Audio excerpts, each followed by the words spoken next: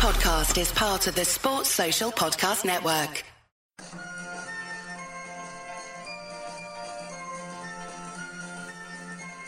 The Unholy Trinity Podcast. 3 Blues, 3 Opinions, 1 Everton Podcast. Welcome to episode 172 of the Unholy Trinity Podcast, brought to you in association with Sports Social, the UK's only dedicated sports podcast network, and also Fanatics. Just me and Peter take you through the next 45 minutes or so today as we look back at the 0-0 draw at Crystal Palace yesterday, and also ahead to Thursday, Goodison Park, massive game, of course. Newcastle in town, Anthony Gordon in town. So a lot to discuss. But the best place, or the only place really to start, is what happened on Friday. Bear in mind Everton gearing up for the game against Palace yesterday, and about 5:30 on Friday night, a certain chairman decides to issue an open letter on the Everton website in response to the latest Altogether Now statement or letter, which referenced his health, and saying we've got a short window to try and make these changes. And I discussed it on Friday on Radio Merseyside on the weekend preview in quite a bit of detail. Obviously, very, very quick reaction to things as that was recorded pretty soon after that letter came out. But I think it's good that me and Pete have a little bit of a chat about it, seeing as it preceded the events on Saturday against Crystal Palace. And Pete, what are you taking from that? Because very much it was baffling in my opinion. For the chairman of the football club to issue what came across as a bit of a rant, really, on the eve of what was a massive game, really important, obviously, and we know that all the focus should be on what we're doing on the pitch, given where we are in the Premier League table. What was your take? When you saw that notification flash up and you read letter for the first time, what was the first thing that sprung to your mind? Well, I think baffling's the right word, Mike. I think initially when it came out, my first reaction was, what on earth is this? And the second was the timing of it. They've made this mistake before. Why release something like that the day before a vital game? It rattles. It will rattle the team. It will rattle the fan base. Rattles the fans' relationship with the club. Winds everybody up. If we don't get the result everyone's hoping for, it'll just inflame, the whole situation. I really didn't understand it. I really didn't understand it. I think lots of different things about it, really. I mean, first and foremost, certainly none of us wish Bill Kenwright ill. Nor anyone else that, is employed by the football club or works on the board. I don't think anybody personally wants to target people or wishes anyone ill will. I think people are angry that basic stupid decisions have been made. The club hasn't learned lessons, and the communication with fans has been extremely poor. And they just show time and time again they're not learning the lesson. I mean, it's terrible communication. I mean, and the purpose of the letter as well is also lost on me. It feels like something's really got under his skin, and he's made a poor decision to put something down and get it released. But you think surely there must be more safeguards as a football club when Bill Kenwright wants to write something like this. Surely there must have been some kind of discussion about, well, what do you think about the content of this letter before it goes out, and also what do you think of the timing of it? Like that for me is the more baffling thing, that nobody else, presumably associated with the club, has thought to ask those questions. Or has thought to kind of safeguard in that way. You're not telling me that Bill Kenwright's been able to write this and get it out via Everton without anybody else knowing or having a sniff of it. So there's just so many things about it that are bad. And do you know what, Mike? I'm sick of talking about it. So sick of talking about Bill Kenwright Farhad Moshiri and the Everton board. I just want to talk about football, but they make it so difficult by doing things that you can't not acknowledge. So I don't know when they're going to learn this lesson, but they need to learn it soon, because I don't know what kind of response he was hoping for, but it's my bet that he hasn't got it. Well, he definitely hasn't got it, unless his aim was to throw more fuel on the fire and rile up the fan base further, because that was all reading through that letter, and whoever signed off on it, by the way, because it won't, as you say, there's got to be a procedure in place, a safeguarding procedure in place to make sure that what gets issued out is not only correct in terms of timing, which, like you say, the time was horrendous, but also correct in terms of the language used. And I said the same on Friday. There's a time and a place for communication. There's a time and a place to respond to a letter that came out days earlier, but there's also the correct language to use as well when responding.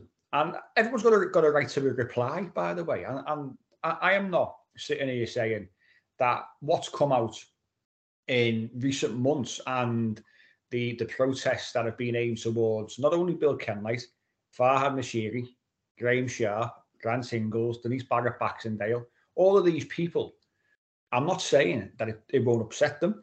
I'm not saying as humans that they will not feel it, and it will not rile them and get to them.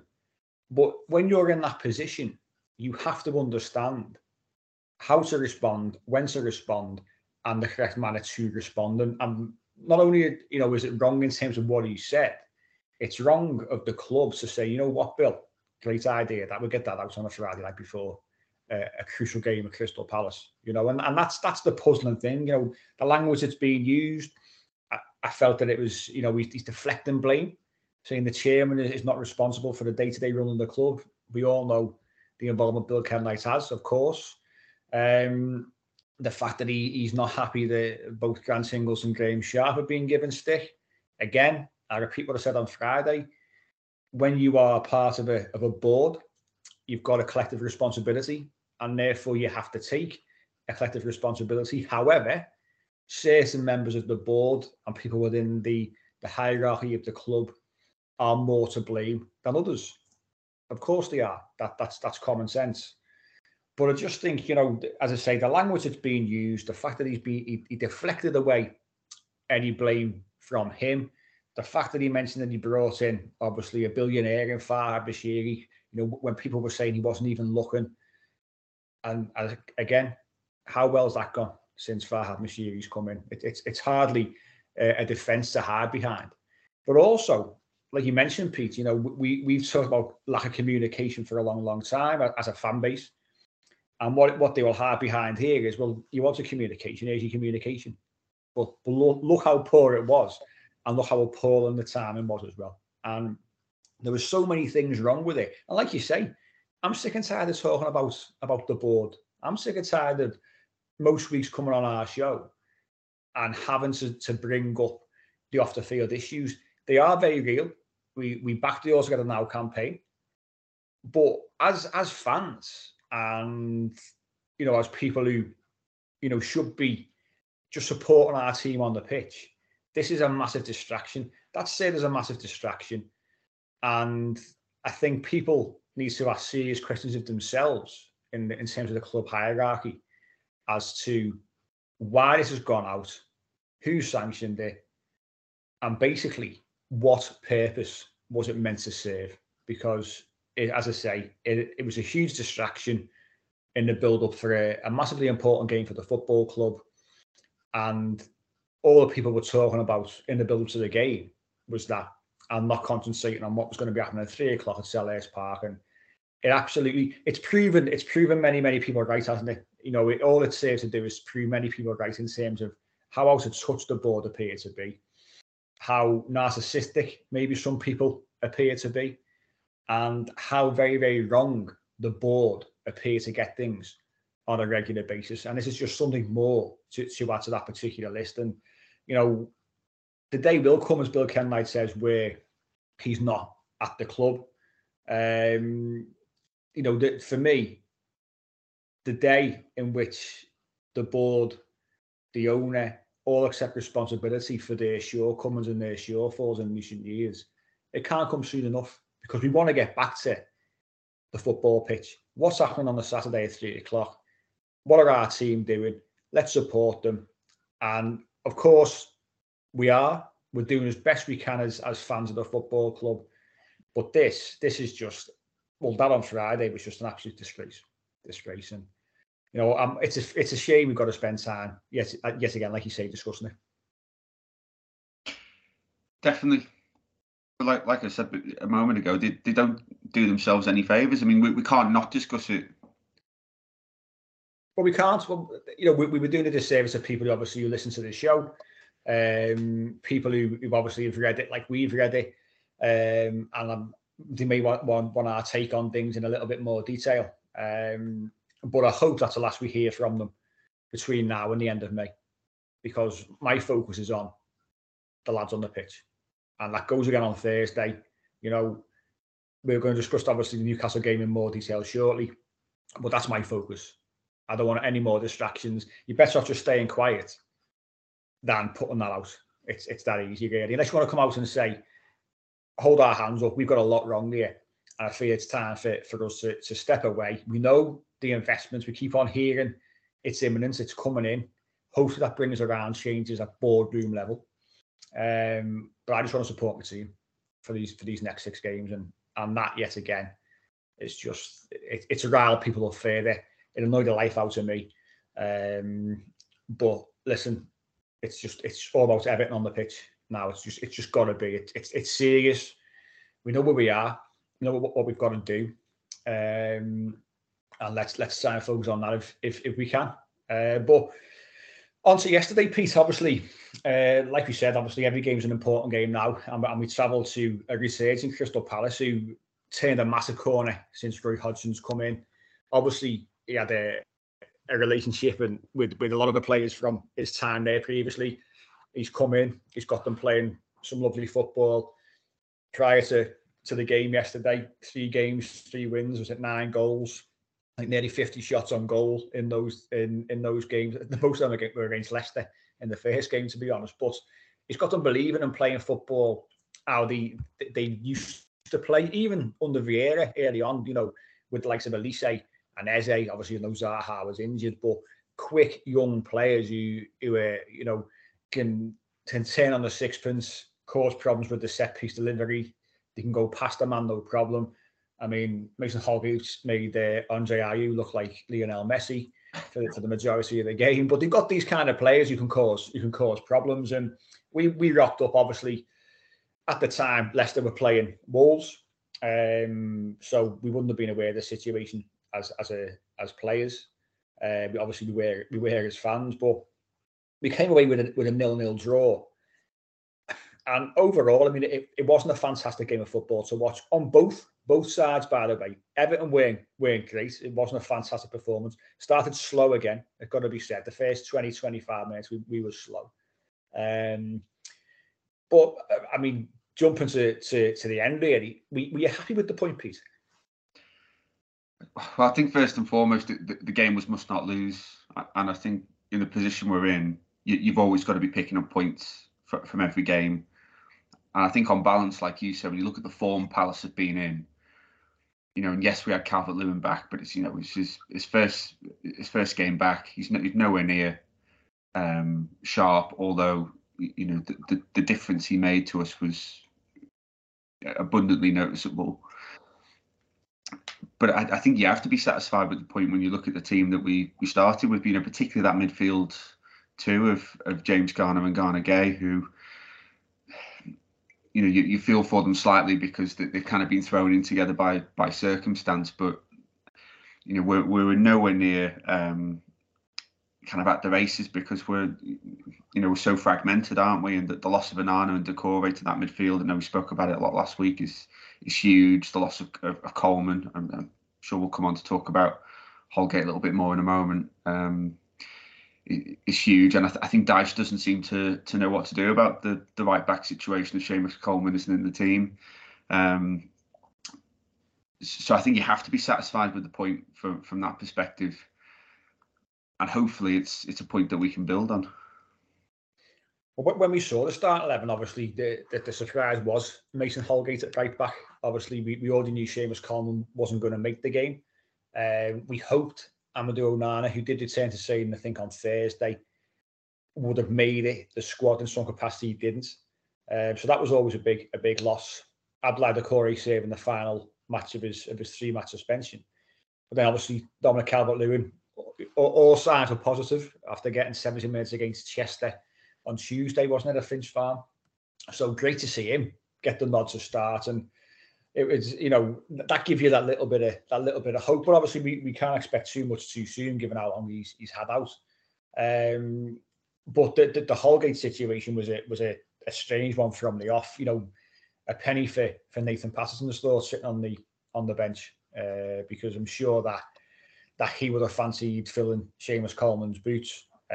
With obviously Ben Godfrey hasn't been great, it's got to be said, and I know obviously he bounces around from left back to right back to centre half. So not surprising to see a change made in terms of our full back. So Michalenko obviously left back and Holgate right back. But I think Nathan Patterson, surely, he's got the pace to match the likes of Ayew, for example.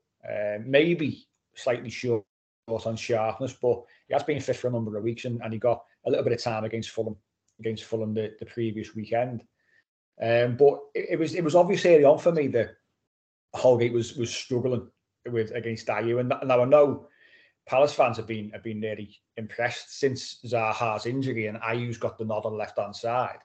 A lot of talk has been that even if Zaha was fit, he wouldn't get in the side ahead of Ayew. That's how good he's been in recent weeks. So it wasn't just us that he's played well against, but we know what Holgate's like. And when he picks up an early booking like he did, everyone said exactly the same thing. I texted you and Lee and said, take him off at our time, because he'll do it again. He will get booked again. We'll go down to 10 men. Just take him off. So that didn't happen, and then we saw what resulted in the second half with about sort of 12 minutes or so to go. So it's little things like that where you can go from. I was thinking to myself, don't concern yourself with Leicester. It's 0-0 with 12 minutes to go. We had 13 minutes to go. Let's go and win the game. Everyone were in the game. I thought first half, I thought we had some little chances. I mean, great attempt from Alex Iwobi on the volley. Decent save from Sam Johnston. Dominic Calvert-Lewin thought looked fairly bright. Great to see him back, I've got to be honest. Having a centre forward who's a centre forward with pace, power, he's physical, he's good in the air. Lovely to see. Had a little chance with a flick header off his back, really, right to the keeper. Had another shot, a little bit of a link-up play on the left-hand side.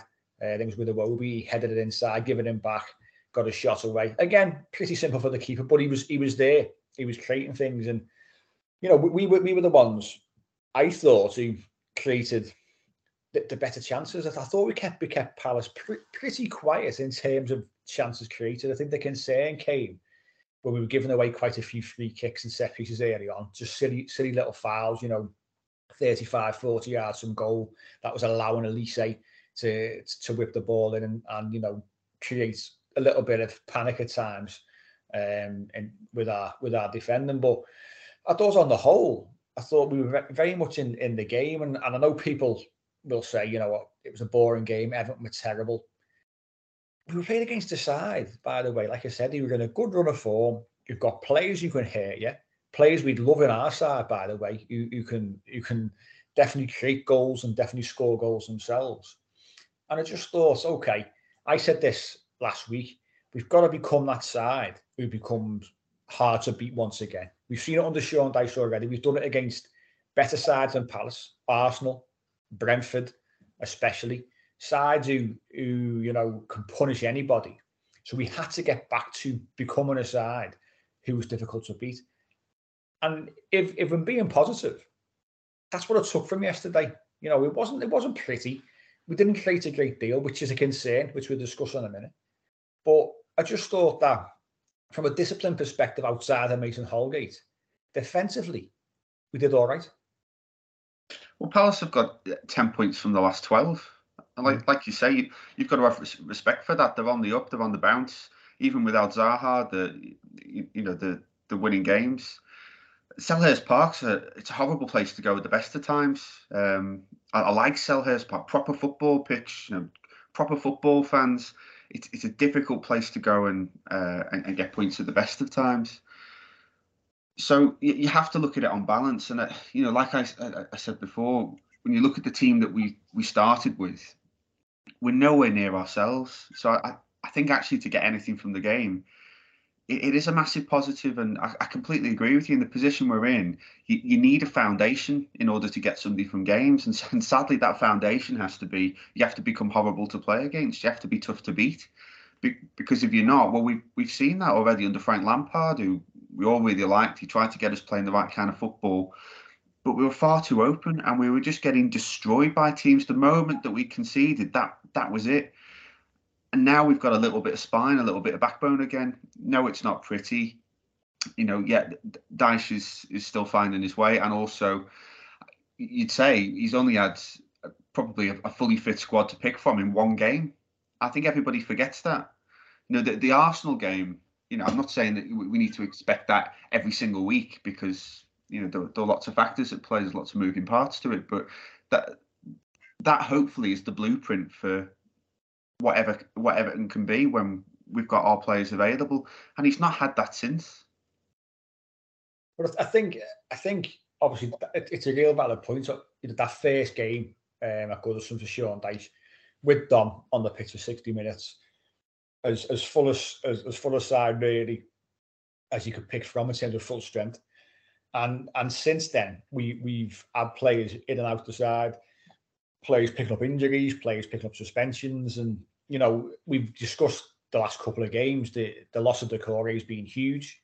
Again, yesterday it would have been great to have him on the pitch, busy, energetic, putting the press on. Him alongside Dom is such a different prospect to even him alongside a Damari Gray or a Neil Mopey, or Graham Mopey as we've seen, and that's a totally different prospect for a back four to deal with. Is those two. You've got a big strong centre forward who's great in the air, who's physical in Calvert-Lewin, and you've got an attacking midfielder who doesn't give you a minute. So if you want to play out from the back, he'll be on you. And that's the thing. Obviously, we saw yesterday Garner in the middle. Iwobi was more central, which I thought was better. I thought Iwobi at times trying to make things happen, linking up with Dominic Calvert-Lewin quite nicely. Obviously, decent attempt he made for himself in the first half, as we said was saved by the keeper. And Damari Gray playing out on the in a wide position, and flatter to deceive, I'd say again. Gray, we're not probably seeing enough from our attacking players. Him, Dwight McNeil wasn't really in it. I think he had that one shot. I know we had one early on, which tickled to the goalkeeper, and then he had one in the first half. Bit more power, but an easy height for Sam Johnson as well. So we certainly need to do more as an attacking force. But it's a base, as you say, to build from, to be difficult to beat. But I'm hoping, and it is a hope. You mentioned the Arsenal game there. As we get players back in, we look ahead to Thursday. We will do shortly in more detail. You could have Seamus Coleman, Amadou Onana, and Abdoulaye Doucouré back, which would be massive. To get those three players back in, they make a huge difference to that side from a leadership perspective, from a physicality perspective, from an energy perspective. They make us a better side.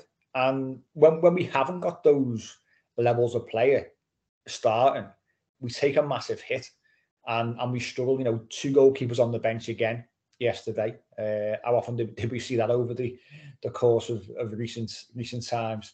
And it shows you how short we are. So getting these 3 lads back in would be a real bonus for us. But touching on Dom in a little bit more detail, he played 90 before being taken off for stoppage time. And what do we make of his performance? We mentioned a couple of chances he had in the first half. Lovely little turn second half, wasn't it? Edge of the box, left foot, little swivel, and shot just wide of the post. Maybe a sharper Dominic Calvert-Lewin puts that in the back of the net, but that's what he offers. It's so much better than your Neil Maupay playing up top. Damari Gray. They haven't got that same physicality to be able to hold the centre half off. And by the way, I thought he did particularly well against Gay, who was pulling onto Calvert-Lewin. I thought Dom was short-changed from the referee at times in terms of he was certainly being pulled and pushed all over the place and was getting very, very little from the officials. But I thought to come in against someone as physical as Gay like that, I thought he did particularly well. But how happy were you to see him back on the pitch, Pete? I was happy to see him leave the pitch not injured. But like you say, surprising that he got the 90. And I think in Dyche's comments, he said that they took a little bit of a calculated risk on that one, hoping that something might drop for him. Yeah. But yeah, I mean, hopefully it's more minutes in the legs and building more sharpness. And yeah, the turn he mentioned, beautiful turn, and that's a sign of a sharp player, isn't it? And it's a footballing cliche when it comes to strikers. But if you're in the right position, if you're making those chances, the goals will follow. The goals aren't the problem. You've got to be there to miss them and all that. So he does give us a completely different dimension, doesn't he? We've got the ability to get up the pitch quickly. He gives centre halves a nightmare.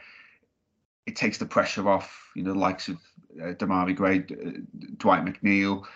You throw Decore in there as well, and it's an attack, isn't it? Which we've just not had since the Arsenal game.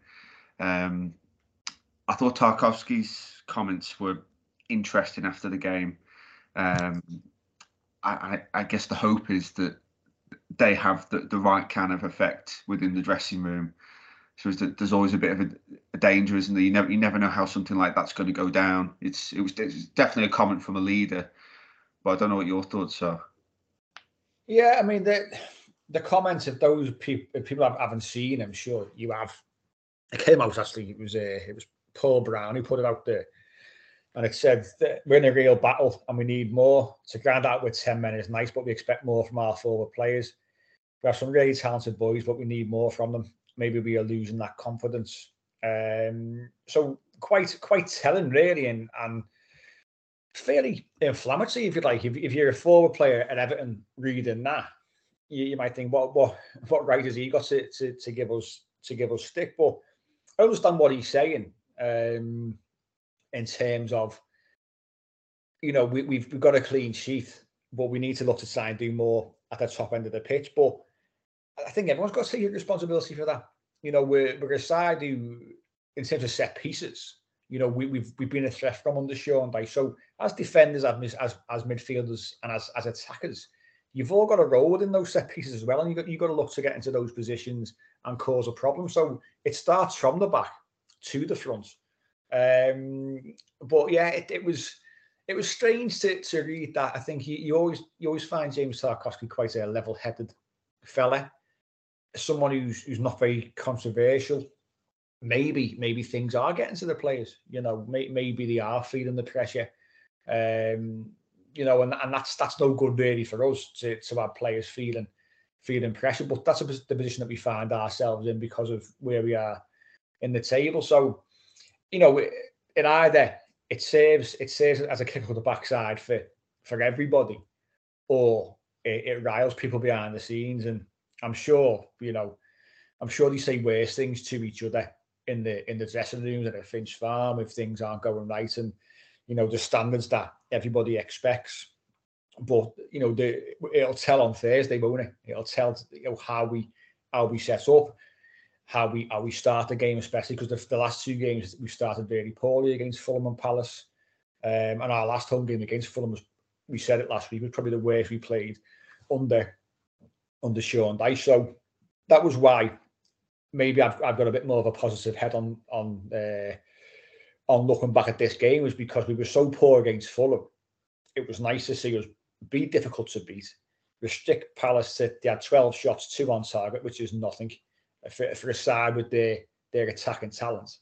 So it was nice to see us be a little bit more disciplined in that sense, and not allow a side to get away too many attempts that cause our goalkeeper problems. So let's see if that does have any kind of impact. But our senior players are the ones who've got to be leading from the front and lead by example, and he's one of them. So hopefully, it does serve as a kick up the backside for everybody. But there's got to be a collective responsibility from all our players to look to try and win games, create chances, cause problems from set pieces, cause problems in open play. But as I say, I thought to come away and not concede was a positive. Okay, we're in the bottom 3 on goal difference because we saw Leicester win against Wolves, come from behind and win. So we know the situation, but we also know going into Thursday that Leicester play Leeds on Tuesday. So we know that it's still in our hands. Win the game on Thursday and you're out the bottom 3. So you've got to look at it like that as well. So we know it's in our hands. So we've got to try and look at it in my eyes. What was positive? What did we do well? What can we do better? There was a lot of things we can certainly work on. We need to be more creative, of course.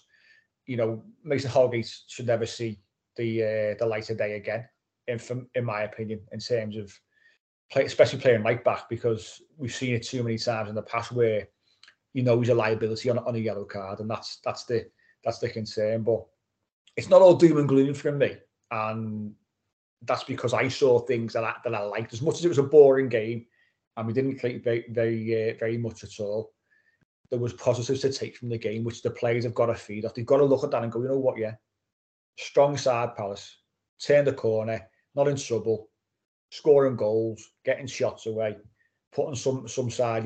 They scored 5 away at Leeds. I know Leeds aren't in great form, but they went away and scored 5 goals in the Premier League. You don't see it very often. So, like you say, Pete, treated them with the respect that they deserved. On a different day, Mason Holgate doesn't get sent off, and Everton could have pushed, I think, for the winner. But obviously now, all eyes on us as fans. 37,000 Evertonians on Thursday at Goodison Park, and we hope we can make a bit of a difference ourselves, and we're going to just discuss that after this short break. Welcome back to the second part of today's Unholy Trinity podcast as we preview the visits of Newcastle United, who we've seen obviously today turn over Tottenham 6-1 at St James's Park. They look absolutely nailed on for Champions League football. They scored, they were 5-0 after about 22 minutes today. So they went about things very, very quickly against a side who looked totally devoid of confidence in Spurs. Given where Spurs are in the league, they just look miles off it. And, it's a surprise in terms of number of goals scored, but it's not a surprise that Spurs have been beaten, because they're one of those funny sides, aren't they, Spurs? They have runs in the season, but then they'll also lose games pretty well over the course of the season as well. But what do you take from that, Peter, after seeing Newcastle today, the goals they've scored, the improvement that Eddie Howe has obviously made since he's come in, especially this season? Do you take much from Newcastle beating Spurs by that many goals in terms of what it could mean for Thursday? I think you've got to be careful about reading too much into it, really. I mean, often when a team in the Premier League has a result like that, they don't go on next week to also win, 5 or 6-0. Commonly, actually, what you see is a tailing off. And what happened with Liverpool is a great example of that. Beat Leeds away. What was it? 5-1, something like that, 5 or 6, and then at home to Forest, and they just about got over the line. It's hard to sustain that level of performance, and also in the Premier League, when you have a scoreline like that, it tends to be an outlier. It tends to be that there's been 15-20 minutes of madness.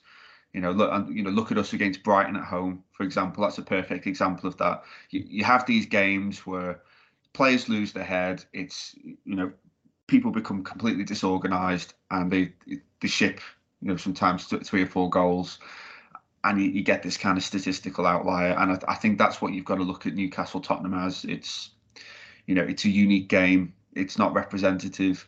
I don't think it means a great deal for us, really. And I know I get criticised for saying this, or I've been criticised for saying it on the podcast before, but I really believe it. I think if we have our full strength team available, we can beat anyone, and we've shown that against Arsenal. And Arsenal were unbeaten in how long when they came to play us. We're in dire straits.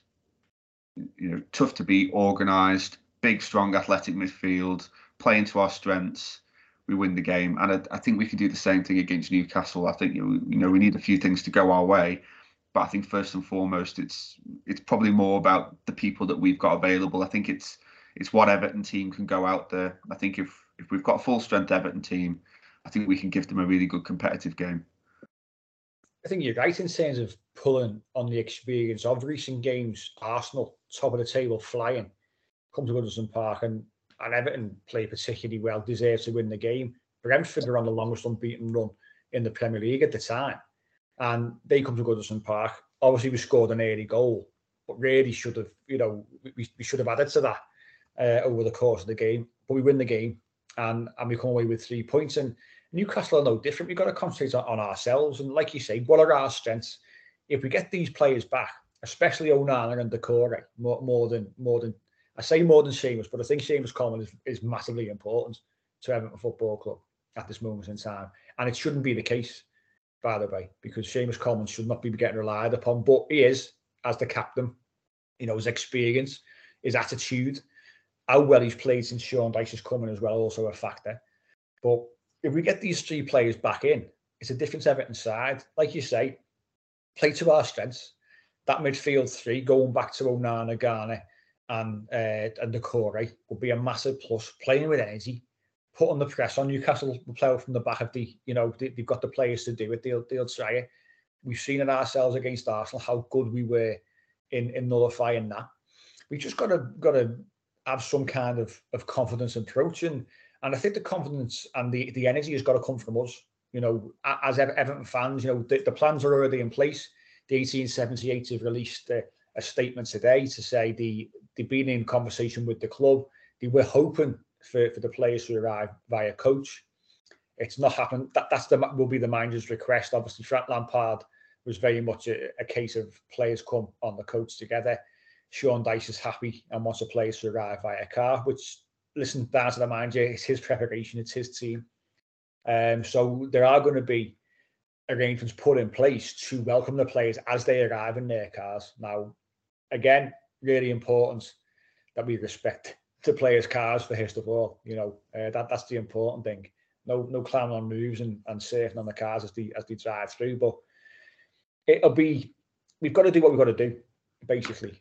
And we've been here before, unfortunately, recently, and we can make a real difference. We've seen it. We've seen how much of a difference we can make as a fan base, and it's up to us to play our part yet again. And Thursday, hopefully, thousands there early around 6 o'clock when the players arrive. Obviously, flags make the noise. We certainly don't condone the purchase of flares and smoke bombs, because not allowed. But it could be a really big night at Goodison on Thursday. I truly believe that. It could be a little bit of a turning point. It could be a game that instills some much needed belief in players and fans. And I think a massive factor in it, Pete, I don't know about you, is the return of a certain Anthony Gordon to Goodison Park. Yeah, I mean, again, I'm slightly loath to give this focus, really, because I just think the game, the occasion is bigger than Anthony Gordon. And actually, my prediction is I don't think Eddie Howe's going to risk him. I don't think he's going to throw him in. I don't think he'll start him. And if he's on the bench, I'm not confident that he'll play him. I think Eddie Howe will probably try and protect Anthony Gordon a little bit. But for what we know about Anthony Gordon, I think if he is on the pitch, he's so hot-headed, he'll definitely get a booking. And it would not surprise me in the slightest if he ended up with more.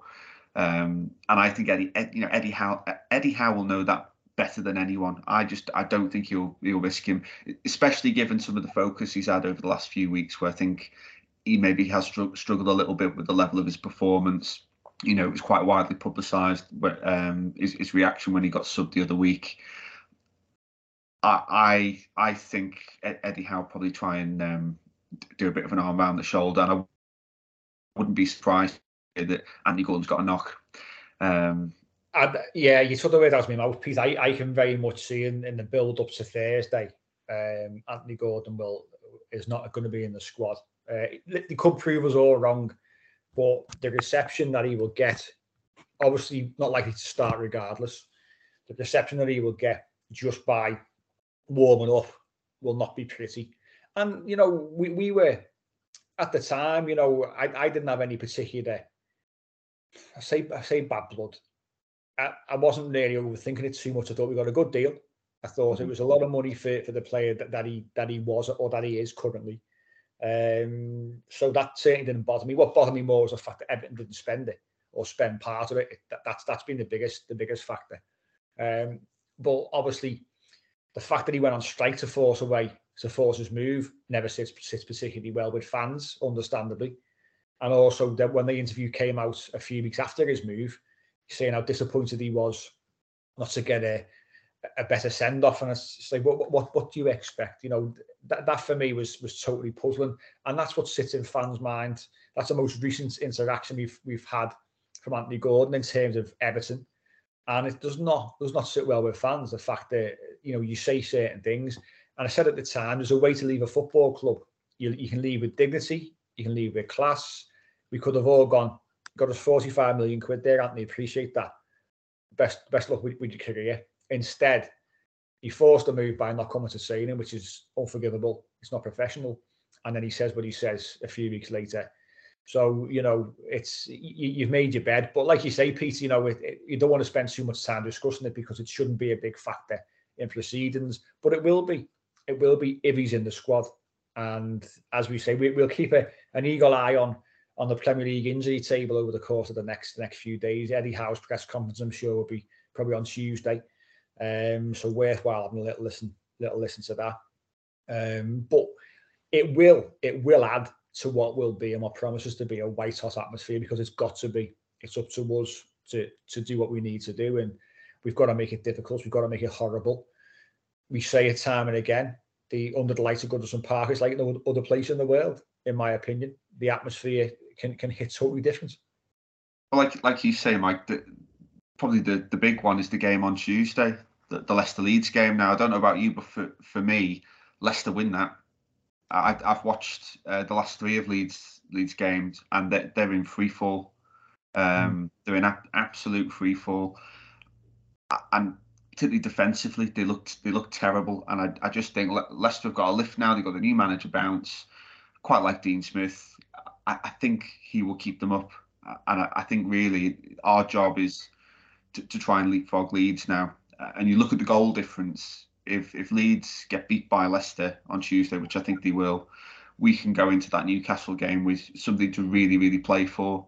The season doesn't end after Newcastle, but you can't underestimate the psychological significance of pulling out of the relegation zone, Leeds going in, and then looking at the games ahead. I think you're right. Yeah, I mean that game on Tuesday is massive in terms of the relegation run-in. Obviously, we've got to go to Leicester ourselves a week on Monday, so that's going to be a big game as well. Like you say, you would fancy, given Leicester got that win against a decent Wolves side, who again have turned a bit of a corner and pulled themselves away from the bottom three, and Leeds, you know, the last three games especially, they shipped a lot of goals, haven't they, and don't look particularly great. The goalkeeper looks to be a bit of a liability at the moment as well. So from our perspective, that game, one to keep an eye on. I think Forest are playing Brighton as well in the week. So Brighton, obviously in the FA Cup semi-final this weekend. So that's another one. I think that's a Wednesday to keep an eye on. So we you know, there's a lot of games we have to look at. But like I said, you know, whatever happens between Leicester and Leeds, and whatever happens with Nottingham Forest in the midweek games, we win. We're out the bottom three. That's how you've got to look at it. There's no other way to look at it than that. It's in our hands. So that's what the manager, I'm sure, will be saying to the players. Stick to our game plan. play a particular way. Listen, they've got match winners at Newcastle. We've seen it. You know, Isak is in good form, scoring goals. You know, Joelinton, the last sort of 12 months, looks a totally different player. Bruno, quality footballer. The likes of Danny Willock is a threat. Jacob Murphy is a threat. They've got pace, they've got power. Defensively, they look strong. The biggest left back in Wales football in Dan Burn. So let's be clever in terms of how we try and build attacks, of course, with the size that they've got. You know, the delivery of Trippier, don't be giving away silly free kicks. Those kind of things, you know, they sound simple, but they're the things Everton have got to get right. And they're a dangerous side, Newcastle. We've got to respect them. Obviously, in the top four in the Premier League, knocking on the door of Champions League, which, barring a disaster, Newcastle should be qualifying for the Champions League. But, you know, a lot of people writing the game off, and that, you know, after today, especially with Tottenham being turned over, as we've said already, Everton have beaten Arsenal. Everton have beaten a real informed Brentford side. Football's a funny game, and as we saw at the Emirates on Friday, Southampton were, you know, a few minutes away from beating top of the table Arsenal, and they're sitting bottom. They led 2-0 and 3-1. That's football. Anything can happen, and if you don't believe as a fan base, then you might as well just give up. Well, absolutely, and let's put the attention on the fan base for the right reasons. I think, you know, Kenwright and the board have shown how not to do it. Maybe it's up to us again on Thursday to get the attention on the club again for all the right reasons. And now's the time, Peter. Now, you know, we did it so much last season. We can certainly do it again. It's one game at a time. You know, let's make Goodison Park what it always used to be, a hostile place to come and play football for the away side. A place that we can all come together, back the players, get the place absolutely rocking, and certainly, you know, in adversity, let's not take a backward step. Let's believe that we can get out of the mess that we find ourselves in. But what's your prediction, Peter? Are you going in there with a bit of confidence? Do you think that we can win the game? If we've got our full strength team, I'm going to say another Everton 1-0. But it's a little bit of an asterisk against that, though, Pete, just in case we haven't got our full strength team. Well, I'm similar here. I think if we have those players back in, obviously, Dom appears to have come through the Palace game unscathed. He said to the manager he was fine, he felt fine, which would be a big hurdle for him, playing, you know, a lot of minutes, you know, 70 and 90 in the space of sort of 5 days, which is fantastic for him physically. So it's all about rest, recuperation for him. If we can get Amadou Onana back in there, Decore back from suspension, we'll be fresh. Ramadan's over as well, which is a big factor for obviously our players who've been serving Ramadan. So great for them to now be back to eating as they normally would and preparing for a match in that way. So yeah, get those players back in. Seamus would be great as well, like I said. And I think if we've got those players, like you say, I think we can certainly come away from the game with 3 points. I don't see why we can't. As good as Newcastle are, listen, we can certainly we can beat, like you say, beat any side. Any side can beat any side on any given day if things go your way. We've got to believe it. The players have got to believe it. The managers certainly got to believe it. And let's see what happens. But I'm going to say, here on the side of positivity, I'll say 2-1 Everton. Everton win would be fantastic, you know. And I look forward to it. I look forward to getting down here nice and early Thursday. Hopefully see loads of people down there handy. Look out for the announcements, further updates from the 1878 on Twitter. Retweet it. Let's get the message spread far and wide to get us all down there. And then once you've welcomed the players, get to home bake and go and get a Trinity pie as well and a cup of coffee. That's my pre-match routine every week now. So come and join us all in the fan zone as well if you can. But that's all for this week. Fingers crossed for some positivity on Thursday. Let's hope Everton can put in a good performance and get the win. We hope, we pray. we'll do our bit, and hopefully we'll see a lot of you down there at Goodison Park on Thursday. So we'll catch you after the Newcastle game, probably before Leicester. We might do a little bit of a preview of the Leicester game as well. Let's see how it goes on Thursday first, so we'll catch you then.